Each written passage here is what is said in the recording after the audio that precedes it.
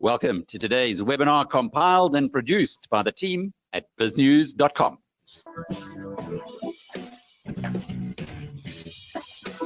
All of our webinars are interactive. We encourage you to pose questions to our guests. The more challenging, the better.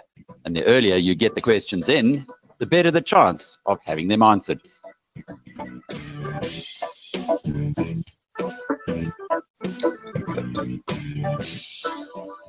Welcome, everybody. I'm Jackie Cameron from BizNews, and with me today we've got Craig Gradidge, who is an award-winning financial planner from Johannesburg. Welcome, Craig. Hi, Jackie. How are you doing? Good to be here. Fine. Thanks for joining us. We've also got Fred Razak from CM Trading, who should be joining us. He had a technical challenge trying to get into the webinar shortly, but he'll also be joining us. So perhaps we can just start, Craig, with a very interesting and controversial topic. You sent me a very interesting presentation this week with the title, "Is the ANC Stealing Our Pension Funds?" So let's hop over to that and have a look at that. And thank you to everybody for joining the webinar. Please get your questions through to us, and we will get to your questions soon. But let's first hear from Craig about the ANC and pension funds. Sorry, just bear with me when I caught up your presentation. Can you see it now? I can see it on my side, yeah. Okay, perfect. Okay, then you I'm can going go to straight to, yeah. There we go. Let's start at the beginning. So, so Craig, maybe you could just briefly, just to introduce, a lot of people know your company, but just very briefly where you fit into the financial services world. Perhaps you could just briefly take us through that, and then we can get on to the meat of what you think about the ANC plans for our investments. Yes, so thank you. Yeah, we are, as it says, we are a diversified investment advisory and wealth management business. So we offer professional financial planning services to individuals, groups, and corporates. So a fairly comprehensive service offering to individuals in terms of wealth creation and wealth protection. And then on the corporate side, you know, making sure that we take care of any group cover, any business assurance requirements, short-term, the whole lot, medical aid. And yeah, the next slide is just our brag sheets that we're trying to build up. I think most people know about the IntelliDeck stuff, having won Top Wealth Manager in 2018, the overall Top Wealth Manager Award. And I think what we're quite proud of is in the last 5 years, we've won People's Choice, which is essentially client rating or client satisfaction in terms of various aspects of our service. We one of 15 practices that's accredited as a professional practice by the FBI. And yeah, ever since Masted introduced the seal of compliance, we've got it every year since inception, and we just got the 2020 stamp last week, getting 100% for our very last audit. So something we take very seriously is compliance and professionalism in our dealings with clients. Very, very impressive. And the FBI is the Financial Planning Institute, is that right? They're the sort of overarching body that presides over financial planners.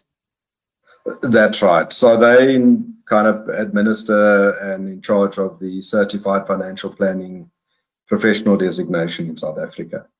So there are other financial planning bodies, but they're the one that deals with the CFP designation. Okay. So if anybody knows about this topic, then it's definitely you. So we've been seeing all these headlines about it. This one, for example, is the government coming for your pension fund, various ANC proposals, threats. Perhaps you could just sort of outline what your view is on this whole issue.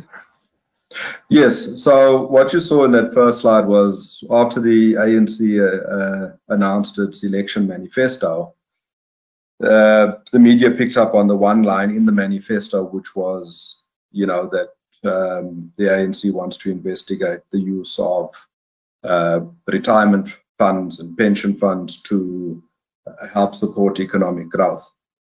Now, obviously, I think anyone who's lived in this country for the last, I don't know, decade at least, would understand that there's definitely a lack of trust between the public and the ANC, given everything that's come out with state capture and what we're seeing, the fallout from all the corruption that took place, particularly with state-owned entities, and just the sheer level of corruption and how it's almost become entrenched.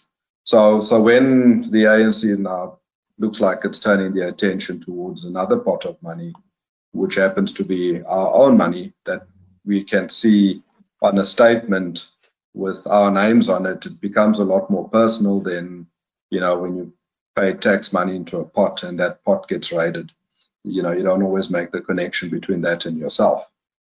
So in 2019, this was the kind of the headlines, and a lot of people started asking the question. In fact, we got a lot of questions from our clients, which is why we put this presentation together for our investment conference last week. And carry on. Sorry, continue. With the previous slide, you'll see that there has been a change in tone. The ANC said that they should have their proposals ready by mid-September. That's come and gone. We still haven't seen those proposals. But what they have said is that it will not include prescription. So, I think, whether they stick to that is another thing, but it certainly puts us a bit more at ease compared to, when there was this uncertainty around whether there would be prescription or not. So is there a certain amount of prescription already or not? So I wouldn't say that there is a certain amount of prescription. There's a kind of version of prescription in that Regulation 28 determines the limits. So, for example, Regulation 28 says you can't have more than 75% in equity, more than 30% offshore, or more than 25% in bonds. But because they're maximums, you could have 0% and still be compliant. The concern is with prescription is whether there'll be a minimum that's introduced. But just some context on prescribed assets, it's nothing new. It was actually legislated in South Africa in 1958. And there you can see the levels of prescriptions were fairly significant, with retirement funds having to invest 53% in government bonds, and insurers a third of their liabilities had to be invested in government bonds. So it was certainly a fairly onerous requirement back then. And that was repealed in 1988 by the Jacobs Committee. And then also, when you talk to clients, when you read the media, you get the sense that this prescription is a uniquely South African thing, and it's not. So we've seen versions of prescription in Malaysia, Singapore, Sweden. Arguably, they got more bang for buck there, and there perhaps is less of a trust deficit between the government and those populations. But if there is to be prescription introduced, it would come via Regulation 28 in terms of the Regulation 28 of the Pension Funds Act. So what I thought we would do is just look at Regulation 28, understand Regulation 28 a bit more, and kind of get some insight into how Regulation 28 has changed. But preamble to Regulation 28 is if you read the preamble, I won't go through the whole thing, is ultimately it places a fiduciary duty to act in the interests of members on the trustees and everybody involved with the pension fund. So if you move to the next slide, the whole foundation, the whole purpose of Regulation 28, its broad policy objectives, is member protection. And the issue of what we're looking at here is the issue of member protection. Will our pensions be protected from a government that's perhaps not as trustworthy as they should be? But Regulation 28 also highlights that link between retirement savings and economic growth. So, when they talk about leveraging pension savings to help support the economy post-COVID, It's not entirely out of the scope of Regulation 28 and pension fund savings to be used in some way towards, helping, or not helping, but towards contributing to economic growth. Ultimately, government provides a fairly attractive tax incentive to the public or to the population to incentivize them to provide for their retirement so that they do not become dependent on the state. And as a result of that, there is some expectation of reciprocity. So what I thought I'd do was just look at how Regulation 28 gets changed. Because I think people have the sense that, the government will just simply pass a law and they'll wake up on Monday and their pensions will be accessible by government. So is that Section because 40, we've had laws like the COVID-19 regulations that just suddenly changed? Is that added to uncertainty? I don't know if it comes from that. I just think it's from the distrust with that we have with our government. But I think that was more of a special case. There's a fairly clear process that needs to be followed with Regulation 28. So before regulations in terms of this act are promulgated, the minister must publish draft regulations for public comment. So I think that's important, because what it means is that whatever changes are being proposed, we would have a chance to comment on those changes, but we will see those changes before they happen. So we would actually have a chance to respond or to change course or to take some of the drastic action that's been recommended by other advisors based on kind of hearsay and, kind of just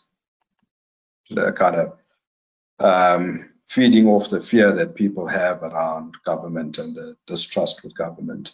But there's a clear process that needs to be followed. So, people will have a chance to adjust course. Investors will have a chance to adjust course if there's a need. So what I did is I looked at the previous change to Regulation 28, the 11, and you'll see there that previous slide there. So what Treasury does, not that one, the slide before this one, yes. So what Treasury does, the other one. Go back. This one. Yes. Okay. Nope. No. I think there's a lag between us. It's the one with the table, with that single table there. Yeah, this one, 2011 amendments. Yes. Right. So what Treasury does? Capital. That's right. Okay. What Treasury does is when it gets commentary, it actually publishes on its website who's given commentary to whether it's the first or second draft, who were the respondents. And you can see that the previous respondents were organizations, were companies, a CISA, all of that. Yeah, you can stay on there. And there were also individuals like Leonard, Michael, Saigri, the various people who in their personal capacities responded to the drafts. The next slide after this, where you have the table and the red writing. Yeah, there. So essentially that first column is the initial proposals from Treasury. Then it was the comments that were provided from those organizations that are showed and individuals in the previous slides. And then they actually show you how they changed the wording based on the commentary that they received from the public. So right. I think what it shows is a fairly transparent process. And in fact, the feedback that we give gets taken seriously. And, even though people were commenting in general, where there was no real sort of wording applicable to their comment, that is noted. And where there is commentary that directly affects what was proposed, and Treasury says, we saw what you said, yeah, you're right, we've amended it accordingly. Or we've seen what you said over here, and we've added this because we agree with your input. So I think it's important that people understand this process. It's not you're going to wake up and the laws changed. If that does happen, obviously there'll be a constitutional process that would follow, or some kind of legal process that would follow. So this is a treasury document also on the website, and what it shows here is just the timelines. So the first draft was released in February 2010. The second draft came out in December, and this act was then promulgated in April 2011. So if there was anything that was proposed that people were worried about, they would have had a full 14 months in which they could have adjusted course, stopped their retirement contributions, disinvested if they needed to disinvest, or if you needed to take drastic action for whatever reason. There was plenty of time before the act was changed to reflect. Before those changes became effective. Just one question there before you go on. You say there's plenty of time to change, but a lot of retirement funds and retirement annuities are quite constricting, and there's not a lot we hear we often can't move, or we're stuck in these investments. So I'm saying you can adjust course. I'm not saying you can get out of your retirement annuity. If you're over 55, you can. If you're under 55, if you're in a retirement annuity specifically, you could stop contributing to that retirement annuity.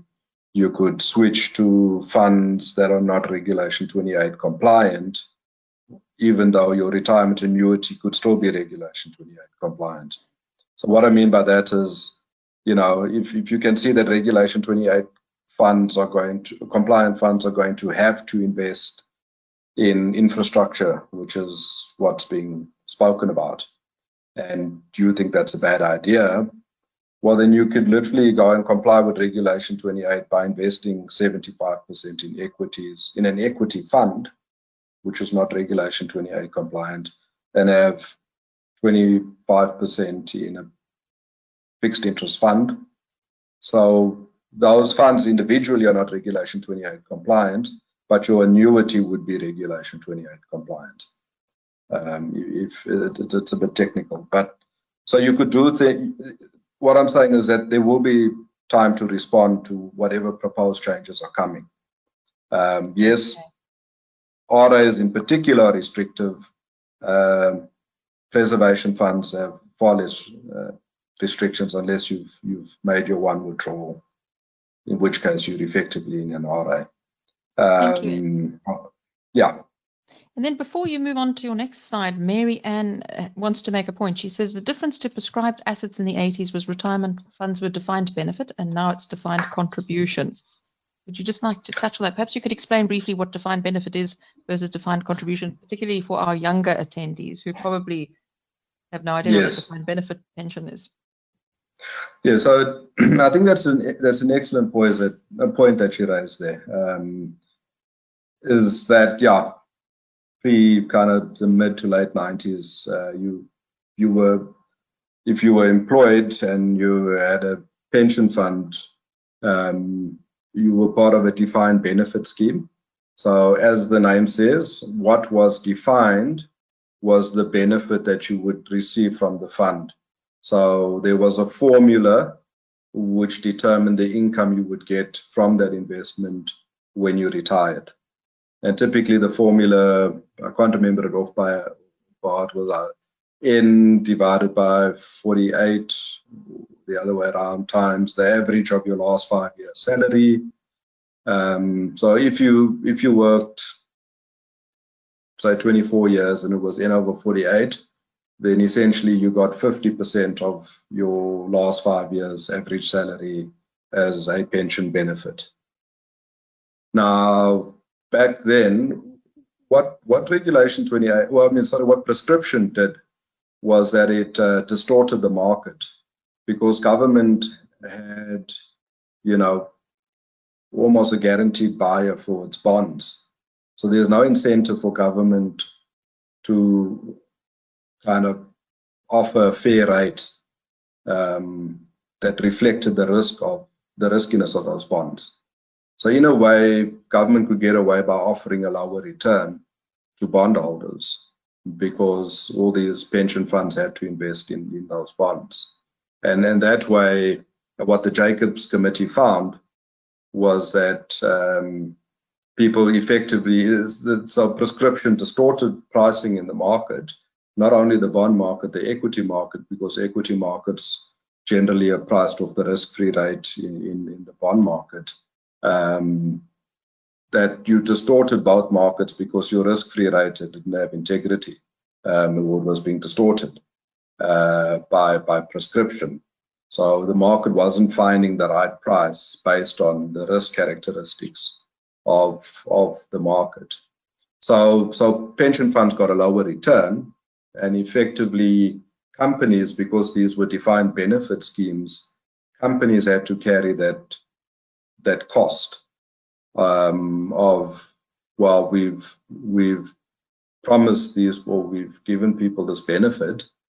The markets only return so much, and we've got to stand in the gap for the balance of that liability, which was why that change and why there was such a big move away from defined benefit to defined contribution, because companies needed to or wanted to take the risk and shift it to members. They didn't want to carry the risk of having to provide for their members' pension funds, or pension at least. Thank you. Jackie, yeah. Sorry, what I wanted to do was just talk very briefly about infrastructure investments. So, because when I first heard of kind of the proposal, or some of the talk was around supporting infrastructure, that didn't scare me per se. And the reason for that is when I worked at Old Mutual, I physically sat next to the team that managed this Ideas Fund. And the Ideas Fund, the next bullet point explains what Ideas stands for. But it's an infrastructure fund. I think it's still the largest infrastructure fund in the country. It invests in infrastructure, renewable energy, social infrastructure projects. But this fund was founded in 1999. So the idea of pension funds investing in infrastructure funds is not a new one either. And on the next slide, what you will see is just the type of investments that this particular fund is invested in. On the next slide. So there you can see largely, previous slide. Yeah, this one. So largely, did I change that or did you change it? Yeah, sorry, there is a bit of a lag. There we go. Let me go back to the other one. Beginning with Orionis, South Africa, 49% interest in a solar power facility. Okay. Yeah, so this is it's there now, thank you. These are some of the investments in that particular fund. And you can see the top right-hand corner, N3TC. So those of you living in Johannesburg or Durban and have driven the N3 between those two cities, well, 28% of the toll concession is owned by this particular fund. 9% of the toll road to the Northwest Province is owned by this fund, the Bekwena concession. And then near the bottom, or right at the bottom on the right-hand side track, that's the toll road between here and Maputo, Nelspruit.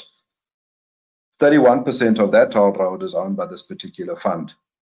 So, and then you can see there's a whole lot of investments in renewable energy. I'm not a technical person in terms of understanding just how sizable those investments are and how much electricity they're producing. But certainly with the recent announcements that Eskom will open up to these kind of firms to start adding that electricity onto the grid. And you can see on the next slide that there's also investments in other concessions, whether it's the the gas pipeline from Mozambique or thermal power station in Mozambique and railway concessions. So the underlying investments can actually be quite attractive and can pay fairly decent returns back to the fund, which is the last slide I want to look at, or the second last slide, sorry. Is it the performance one? Yes. So the blue bar is the performance of the Ideas Fund.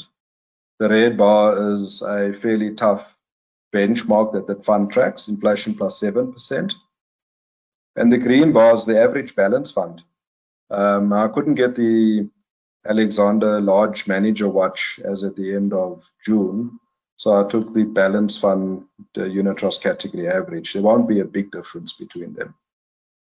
But I think what this shows us is that when done correctly, infrastructure investment can potentially enhance the returns that we get from our retirement savings.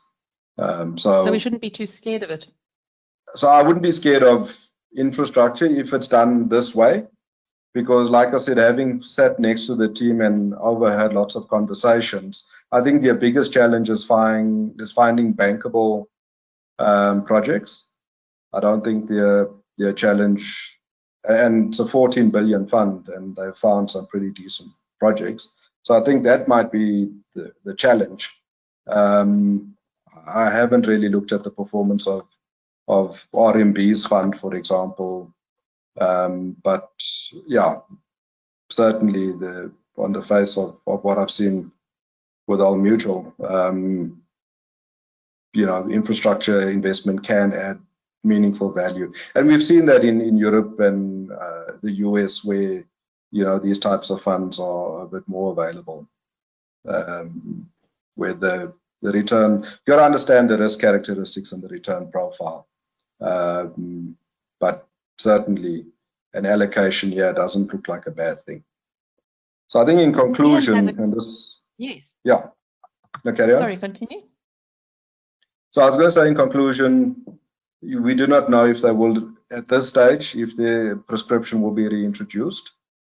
I think it will be a risky thing for them to do so. We do know that the process allows for time for investors to adjust course. So if there's nothing that scares us in there, there may be no need. There may not be a need to adjust course. National Treasury have stated that nobody's approached them to discuss changes to Regulation 28. Infrastructure investments can enhance portfolio returns if done right, and I think any knee-jerk reactions to what is currently speculation, then hearsay and kind of just fear, that's not necessary. So yeah, thank you very much. Thank you, Craig. Questions. So before we take more questions, we've got Fred with us. So let's move from is the government stealing our pension fund to what happens to our accounts. Fred, welcome. Fred is a global trading specialist with CM Trading, which has offices around the world. And Fred, you teach a lot of people about how to invest in stock markets. And we've seen this week that one of your competitors, actually Robinhood, had a problem which it blamed on hackers. So it would be great to hear from you what the risks are just generally when you trade in the markets and how people can safeguard themselves. Well, there's two types of risks, right? There's internal risks and there's external risks. Those type of external risks, I think most of any security firm have put into place probably every sort of wall or safeguard that you could possibly do.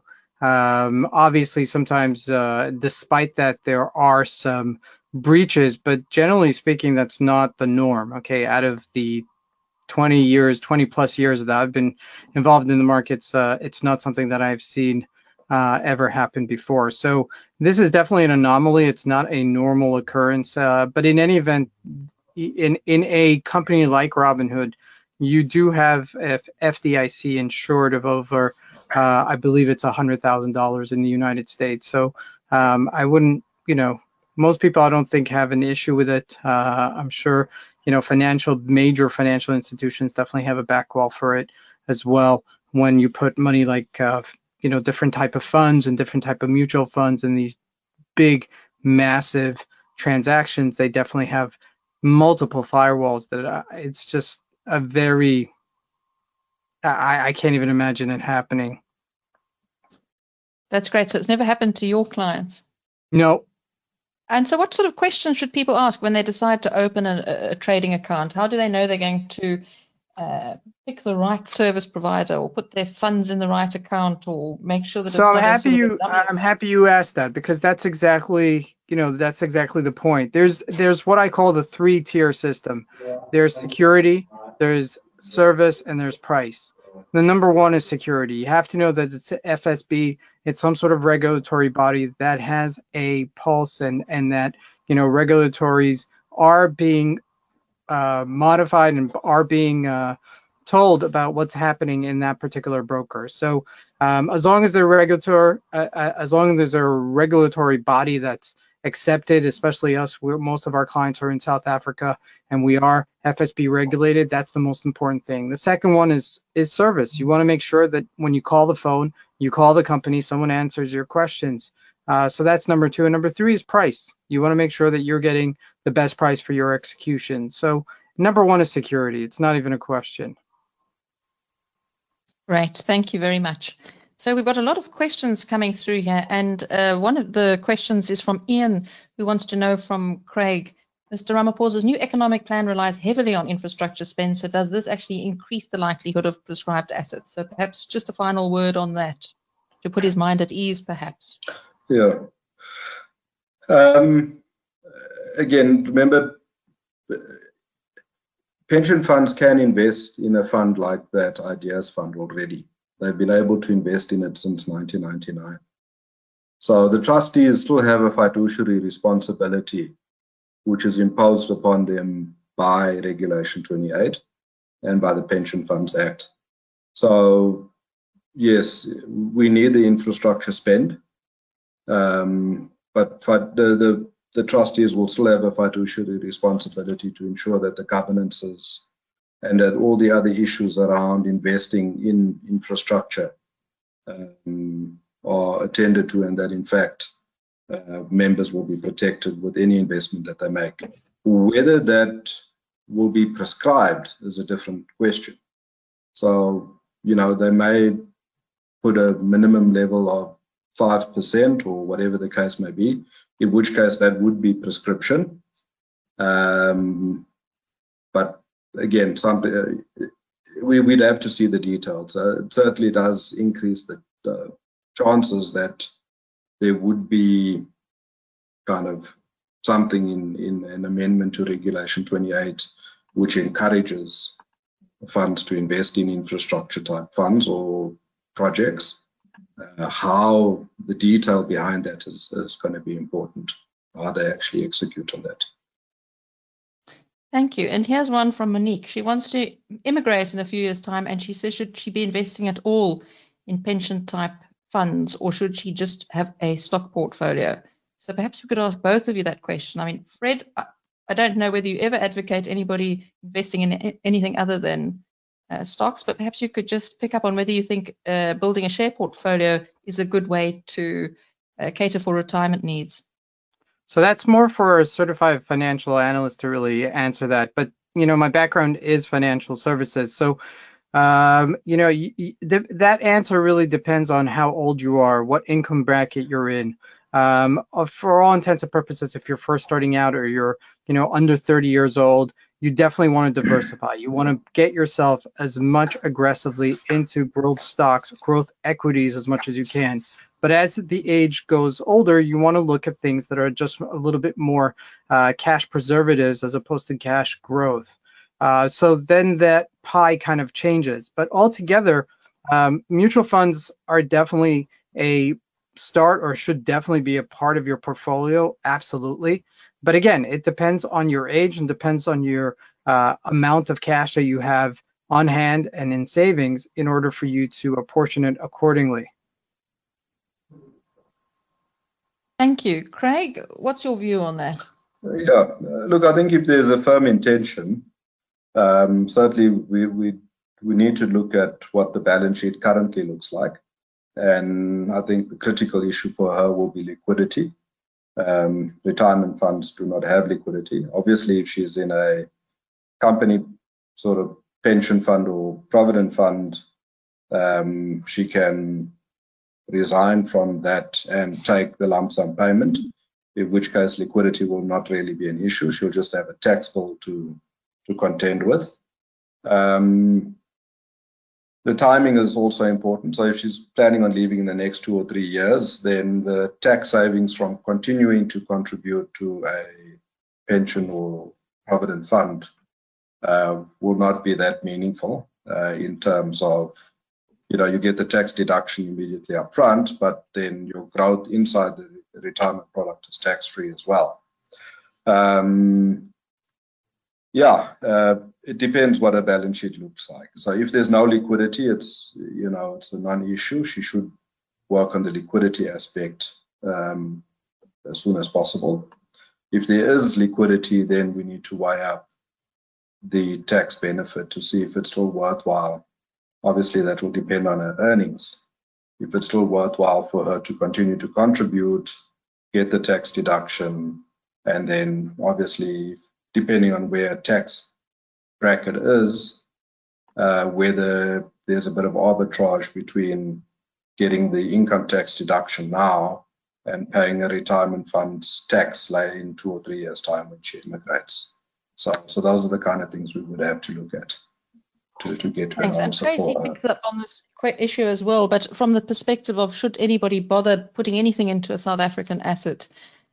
Craig, maybe you want to pick up on that first. And also, there are 2 questions here from Tracy and Clive. So they want to know, should they bother investing in South Africa given the poor returns? And secondly, Clive says, why should my pension savings be invested in failed SOEs? So if you invest through a formal pension fund structure, is it inevitable that your money will end up somehow going towards an Eskom or an SAA? Is there any way you can avoid that? Are we all investing in them somehow? So perhaps, Craig, perhaps you could pick up on that. Yeah, no, look, I mean, those are very difficult questions, and they're very, important questions that I'm not sure that there are firm answers for. It's the sort of questions people were asking in the early 90s when there was that transition happening from the previous regime into kind of the new South Africa. And there was heightened uncertainty in terms of whether the new South Africa would work. And now we're at a similar kind of crossroads. I don't know.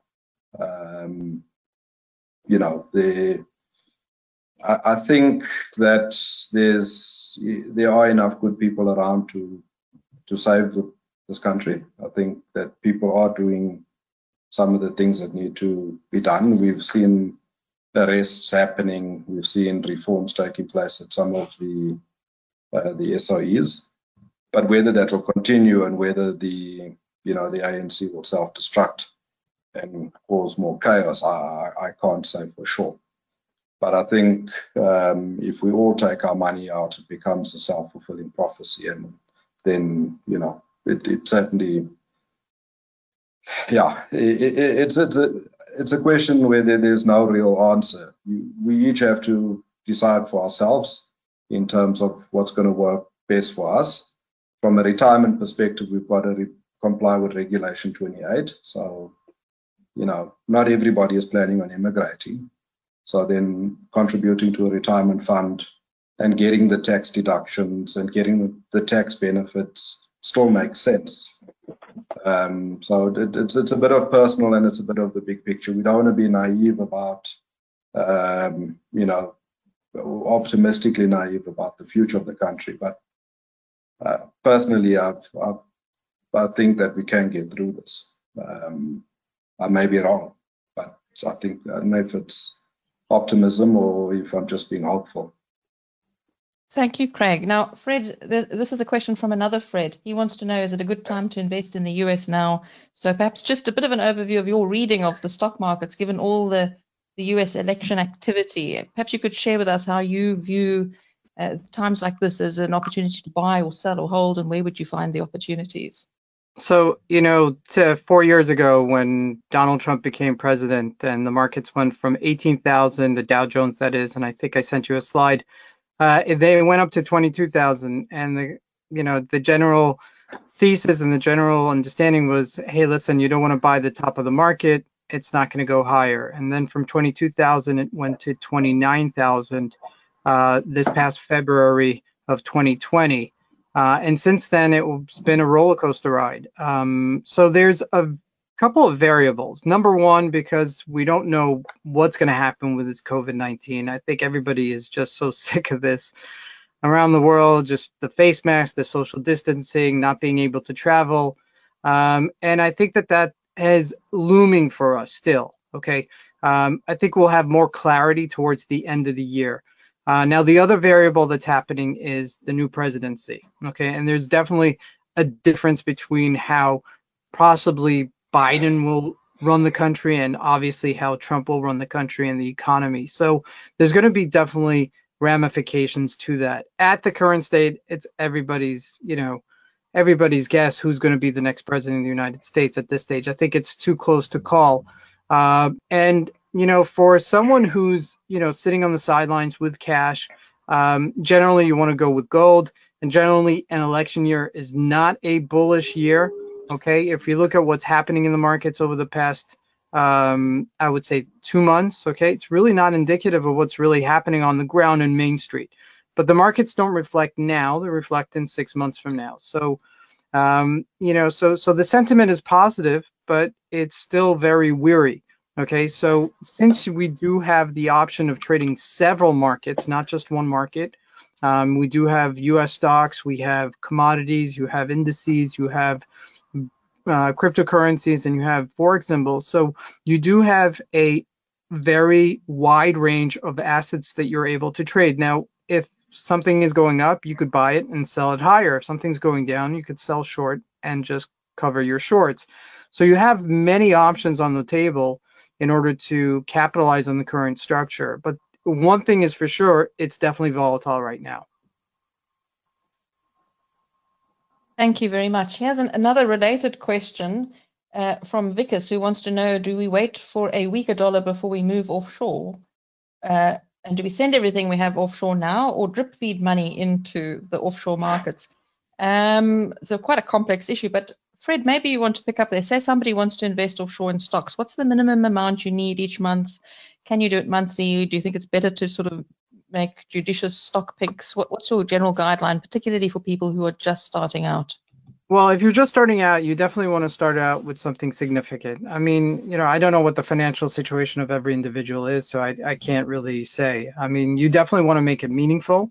I would definitely start between $1,000 to $5,000. I don't know if that's particularly a lot of money, but that's a significant amount to start. Now you do want to diversify, okay, to tell you the truth, but it's even with $1,000 to $5,000, you're still quite limited, unfortunately, in today's environment, where you have stocks like Amazon, stocks like that are trading in the $3,000 range. Okay, so you're really limited when it comes to that. But there are enough stocks that are in the emerging markets, that are still in growth markets, that are there for you to capitalize on. Now, these major companies like Amazon, Facebook, Apple, Google, they're big ships. You got to look at them as a big ship. They can't steer, okay, very quickly, but they end up gobbling up smaller companies that are high growth. So you just have to be a little bit more creative. Look at the Russell 2000 for possible opportunities there. But there's definitely lots of opportunities, okay, especially in today's environment. Thank you, Fred. Craig, what about you? We hear a lot about, particularly one of your colleagues or competitors, Magnus Haystack, speaks a lot about the JSE investment graveyard. So perhaps you could also have a look at, should we put all our money offshore or should we keep some in South Africa now? How are you viewing the markets?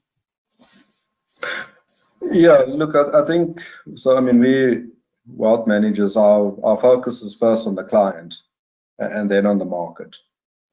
So when we look at the client and their balance sheet, as a principle, you want to have a minimum of 30% of your balance sheet externalized and invested, outside of the country.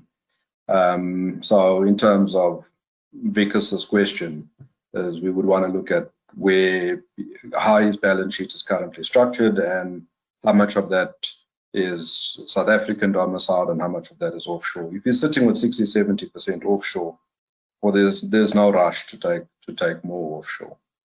Then there's the kind of the practical aspect. You've got R1 million single annual discretionary allowance that you can take. So, if you've got a lot more than R1 million, you then got to go through a formalized process with SARS and the Reserve Bank. And that process is getting more and more frustrating, as more and more people are looking to take money out. We've seen clients' processes being stopped for, tiny amounts of supposedly outstanding funds due to SARS. So it's quite ridiculous. And I think just in general, timing is a very difficult thing to do. The next round of stimulus out of the US, depending on how big it is, you could see the dollar weakening, quite materially, and more people in the market are in fact calling for a weaker dollar, and by implication the rand should strengthen. So yeah, again, that's a general answer to which hopefully people can apply in their own personal circumstances and their situation where they are. I think in terms of the market, it has been a bit of a graveyard. Any company that's South Africa focused has taken a lot of pain and hasn't delivered returns, I'd say, for the best part of 5 years now. So do you want to sell cheap assets cheap because they could get cheaper or they could stay cheap, and sell a cheap currency, buy an expensive currency, and then use that expensive currency to buy expensive assets? It doesn't sound like a good investment strategy. But again, if there's no offshore in the balance sheet, then you've got to write the balance sheet. So, yeah. Thank you very much. We're coming to the close of our webinar. So one more question for you each. Maybe this is one for you, Fred. How do you invest in COVID-19 vaccine opportunities? What would you suggest for somebody who's looking for those opportunities? Maybe there aren't any. What do you think of that area? Is it an area you've been looking at? So it's not something that I've been looking at because no one has a crystal ball, right? So, I think everybody is, running out of the gate since this all started, trying to find most of the pharmaceutical companies looking for a vaccine. The famous statement that one particular billionaire made is that if you want to make $1 billion, you solve a $1 billion problem. And I think that this is going to be a multi-billion-dollar problem.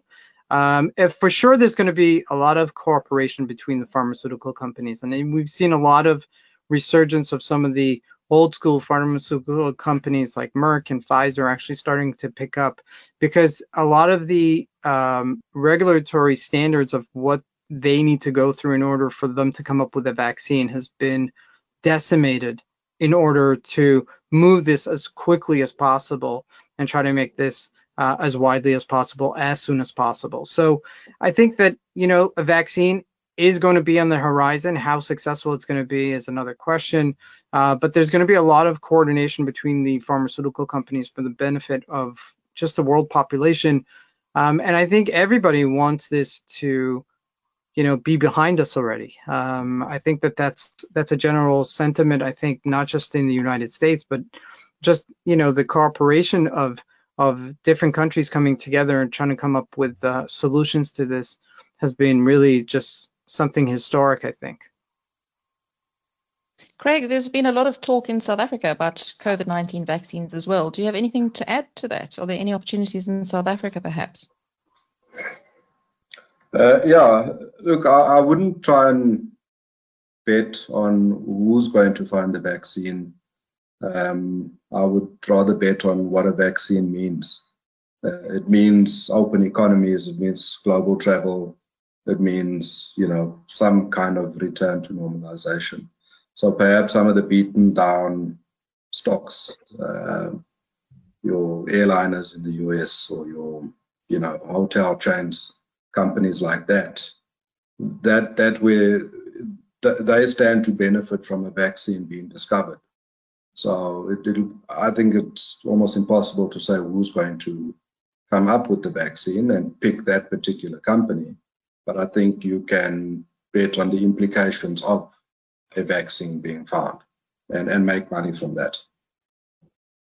Thank you. And last question, Craig. Suleiman sent this question in early. He says that his employer has a group retirement scheme where at least 10% of earnings are paid to the scheme, and he'd like your thoughts on whether to contribute more to his retirement through an RA or to invest in products with offshore exposure. He says his investment horizon is 10 years. So it might be too specific, but maybe just in broad brushstrokes you give it. So broad brushstrokes, again, we would have to kind of have a look at his kind of personal set of circumstances, his intentions, what's the liquidity like in his balance sheet, and then see what would be the best solution for him. But I think if you have a firm intention to stay in this country and retire here, there are decent benefits to be gotten from retirement products. And if the balance sheet has sufficient liquidity, then I would say go for it.